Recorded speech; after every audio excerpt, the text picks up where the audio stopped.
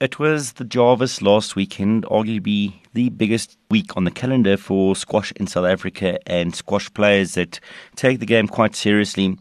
And Free State did astoundingly well at the tournament with, if one takes into consideration the numbers that we do have in the province.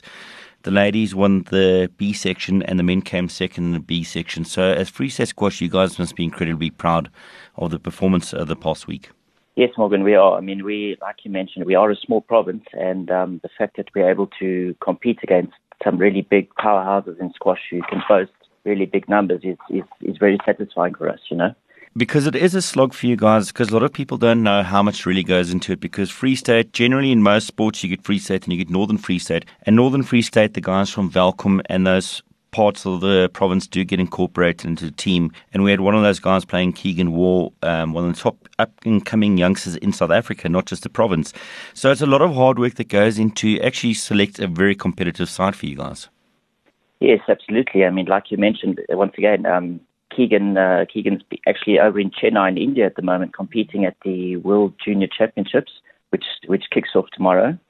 So that's once again an amazing achievement for our small pool of players. It really shows that there's so much raw talent out there which we need to really try and tap into and really grow our sport in the province. And it's not just Keegan, we've got Izanlo over there as well, who's representing Bloemfontein, if you want to put it that way. So it's a tremendous achievement to have two youngsters being selected in the national side out of a team that competed in the B section.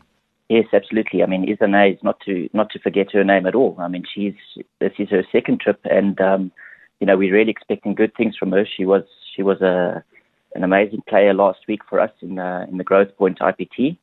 And we're really expecting, we're watching her results closely and hoping that they can really represent Free State as best they can.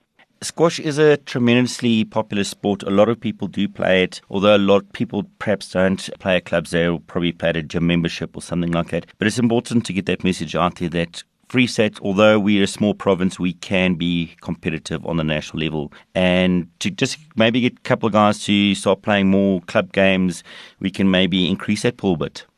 Yes, absolutely. I mean, there are some clubs around in town which are open for the public to join as members.